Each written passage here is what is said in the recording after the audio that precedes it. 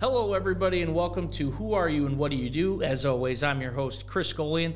Today, I'm joined by Street Superintendent Don Rediger. Don, so glad that you could be here today. Yeah, I appreciate the opportunity.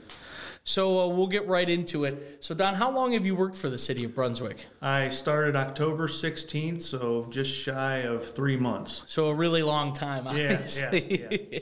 So thus far in that 3-month period, how has it been? How has the transition been to, joining the team here? It's been really great. Everybody that I've met so far is really helpful and welcoming. Everybody seems to be on a different level than what I've worked with at previous places. So the guys down at the garage are great. It's been pretty seamless for the most part. So, well, that's great to hear. So, Don, you haven't been with the city of Brunswick long. What other work experience do you have, prior to this position? I started off doing what the guys do now that I'm managing, and I started with the city of Wadsworth right out of high school. I actually started picking up trash, and then I transitioned back into the street department where I worked summer help and kind of worked my way up from there, always striving for a foreman supervisory position. I've had multiple of those. I previously left the city of Rittman as the supervisor to accept this position. So I've gained knowledge there. I was a crew leader for ODOT for a period of time. I've been out on construction inspection for ODOT. So I've gained a lot of knowledge across multiple different employers and all smaller scale from the city of Rittman to the larger scale, which is ODOT, and they got a large, vast array of jobs you can do at ODOT and career paths if you choose. So the construction inspection I mentioned, a lot of times when contractors come in and they do a state job, they send out crew leaders, or they're called HTs, highway technicians, to help monitor and inspect those jobs because they just don't have enough engineers. So in that aspect, I gain a lot of knowledge on the construction side versus, just the maintenance side. So, and like I said, I'm always been, striving to be a crew leader, foreman, supervisor, and then I saw this position. So I thought I'd give it a shot, and fortunately for me, and I was given the opportunity, so. Yeah, and I think that probably, and you could answer this more accurately, but that probably gives you a better understanding of how to lead, because you've been on those crews, you've seen things, you know the jobs that they have to do and what that takes. And so, because you've done it firsthand, so yes. That probably gives you an interesting perspective as opposed to some people that don't have that type of background. Yeah, a lot of times, and I've run into this, and I think everybody's run into this, where they have management or supervisors who haven't necessarily performed the work. They just have the knowledge based around it, or that they've learned about or read about or gained elsewhere, minus doing the work.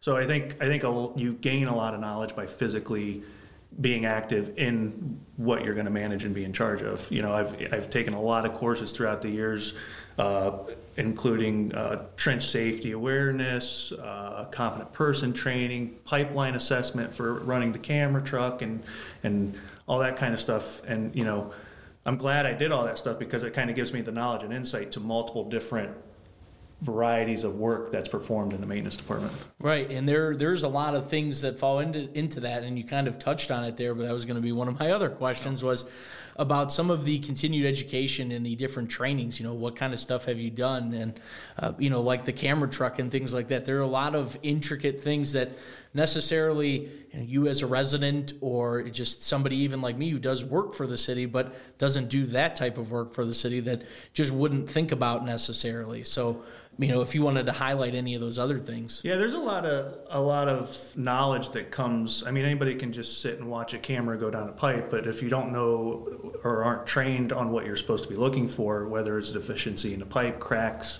separations, or any intrusions that are coming into the pipe, then you're not really fulfilling the point of cameraing the pipe and trying to solve the problem. So there's a lot, I think, that goes into it that, it's like every other job. Nobody knows the full concept of what somebody really does, and or what goes into it, except really that person's, unless they have knowledge of it, And you only gain that by doing it and being part of it, and education and classes and training. So I'm fortunate to be able to have some of that training. Yeah, and I know that there's a lot available, and obviously you've interacted with that quite a bit. You touched on it briefly, and I just out of pure curiosity. So, what have you noticed are some of the differences in the different places that you've worked at? Obviously, the scale of things probably is a lot different from different cities to even ODOT, which is a statewide entity. So ODOT is. So their main objective is snow and ice. It's a large portion of what they do, and it makes sense because transportation, that's what they do. They are meant to get the traveling public from place to place as safe as they can. And we play a role in that as well come the winter seasons and as well as the summer, the conditions of the road in the summer, not so much, but, potholes, things like that we need to maintain. As far as ODOT versus like a larger municipality, I guess not a municipality, but a larger entity compared to a little bit smaller, not counting Brunswick because they're the largest city in Medina County. But, the amount of resources ODOT has at their disposal to be able to maintain those roads in such great condition in the winter months versus a smaller community, including Brunswick, we're limited to funds and how much we can spend on snow and ice. And that includes overtime wages, equipment, and also the salt usage, how much we can put down, when to put it down, and we do our best to try to make sure that everybody is able to get around as fast as possible, as safely as possible. So I think that's a huge difference and kind of a learning curve for me, which I kind of learned a little bit at Rittman when I worked there, because their budget for salt was very, very small. So going from a place to where we were taught to get the road clean, get it clean now, and basically use whatever you need to get it done, to you got to tighten the belt, and that's very difficult to do and manage sometimes. So it's coming to Brunswick, it's like a breath of fresh air from Rittman because I'm able to get back into that ability to use a little bit more resources than what I was at my current employer. Yeah, not saying that you aren't strategic now, but you have more at your disposal, and so it's a little bit easier to get those things accomplished. Right. I can appreciate that for sure. While you're touching on snow and ice removal, talk a little bit about that sort of process. What all goes into that when there is snow on the ground, and what does that mean for you and the crew? So there's many factors that play into that. Air temperature, the current conditions, whether it's snowing, the road temperature, so regular salt typically loses its ability to work at around 16 degrees. So we have to switch to an enhanced salt. Other places we use calcium and other liquids to spray on, it's more corrosive on vehicles and equipment as well. So being able to know when and what to use at certain times plays a large factor on how the roads are clean. Obviously, it's a large city where our staff is, we only got 13 guys, so that's a monumental task for such a large city. Being able to clear the roads as efficiently as we can. Traffic plays a factor in that. The time of day plays a factor in that. As soon as the sun goes down, you lose a large portion of the ability of salt and how it works. Traffic goes away, the ability of salt, how it works, goes away because you don't have tire and traffic running over it to help it work. So all those things play a pretty important role on how the roads are cleared. Yeah, and so not that you should call Don here for weather reports, but he probably knows the most accurate, has things mapped out. We have to keep a close eye on it pretty consistently. And, we do that through multiple avenues. We do it through websites, apps on our phones. I communicate with the director back and forth on what we feel is the right movement at the time. So a lot of things go into play on our decision making, and we rely on the police too. I mean, in the middle of the night, obviously not everybody's awake in the middle of the night. During the week, we're on shifts. We have a night shift and a day shift. So during the week, we're here and everything's covered. Half the staff of a typical day. But on the weekends and nights that we're not here, on holidays and stuff like that, we rely on the police department to contact us. And, we obviously look at the extended forecast and try to make a plan if we can, but there's always those circumstances that you just don't know are going to blow in. And that good old lake effect happens to blow this way, and then there's nothing you can do about it. It's just the nature of the beast. So you try to stay prepared as much as you can. Right. So, but yeah, and that's always something that I'd like to ask about. Because that's always something that you hear people talking about, and what about this, what about that, as far as the snow removal and stuff. But there is a very detailed plan.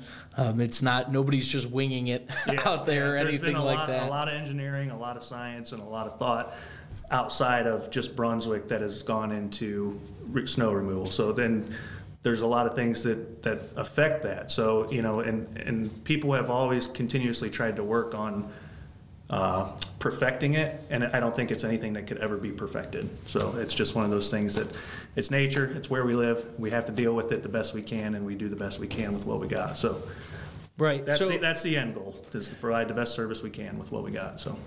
Absolutely.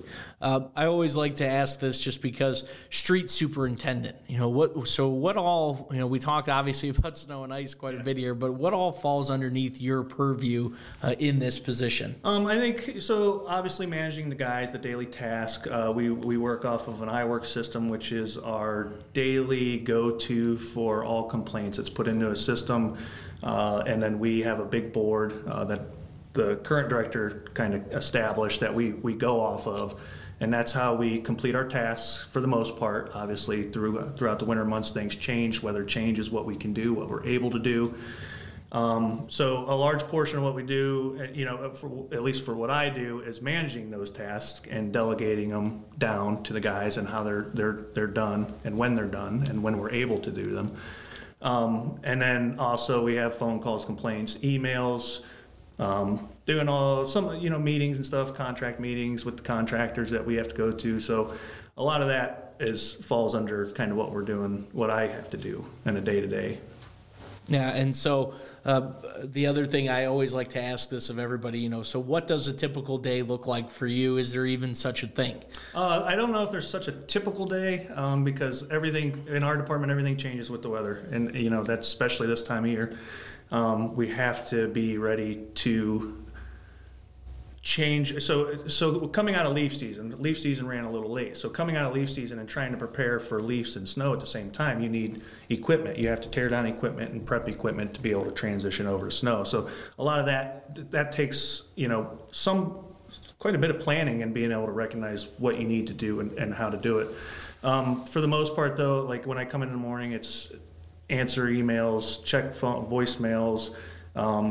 Obviously, we get the guys' schedule ready to go, get them out and moving, and anything else that pops up during the day. It's we're constantly getting phone calls about street lights out, stoplights out, or a car hit this sign, and we always have to be willing to kind of transition what we're doing throughout the day. And that's up to me to kind of prioritize.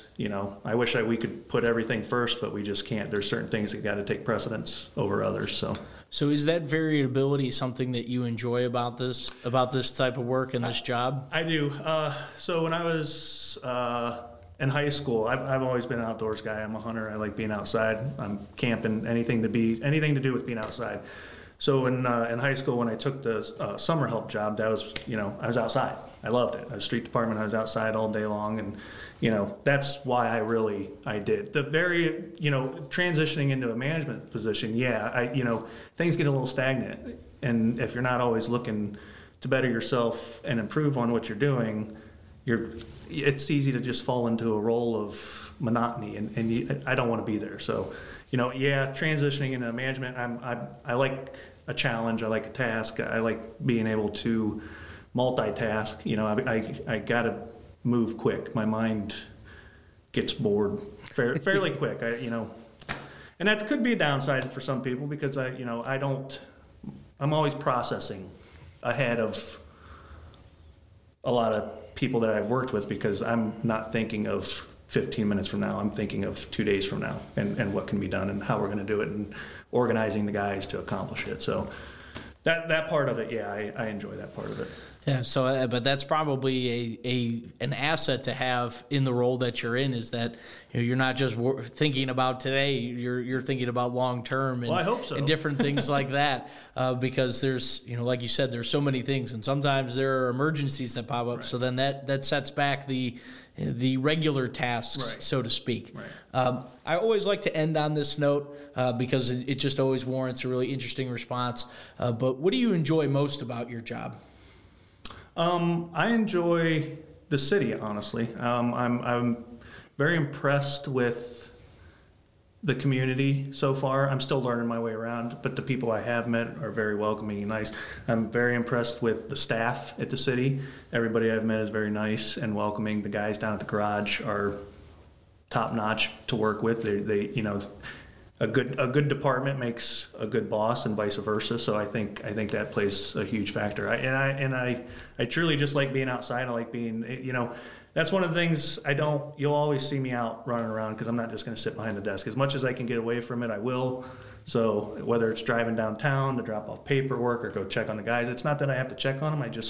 I want to be out and about. So that is one of the enjoyable parts about being here. So, well, that's great to hear that you've been welcomed in so much by the residents and even by fellow city employees. So I especially like to hear that as a fellow city employee. So thanks for coming on, Don. I really appreciate getting to know more about you and you as the street superintendent. So Yep. Thank you. I appreciate it. I'm looking forward to the year to come. Check out this episode of Who Are You and What Do You Do on various podcasting platforms and on bat.vibit.com. Until next time, see you, everybody.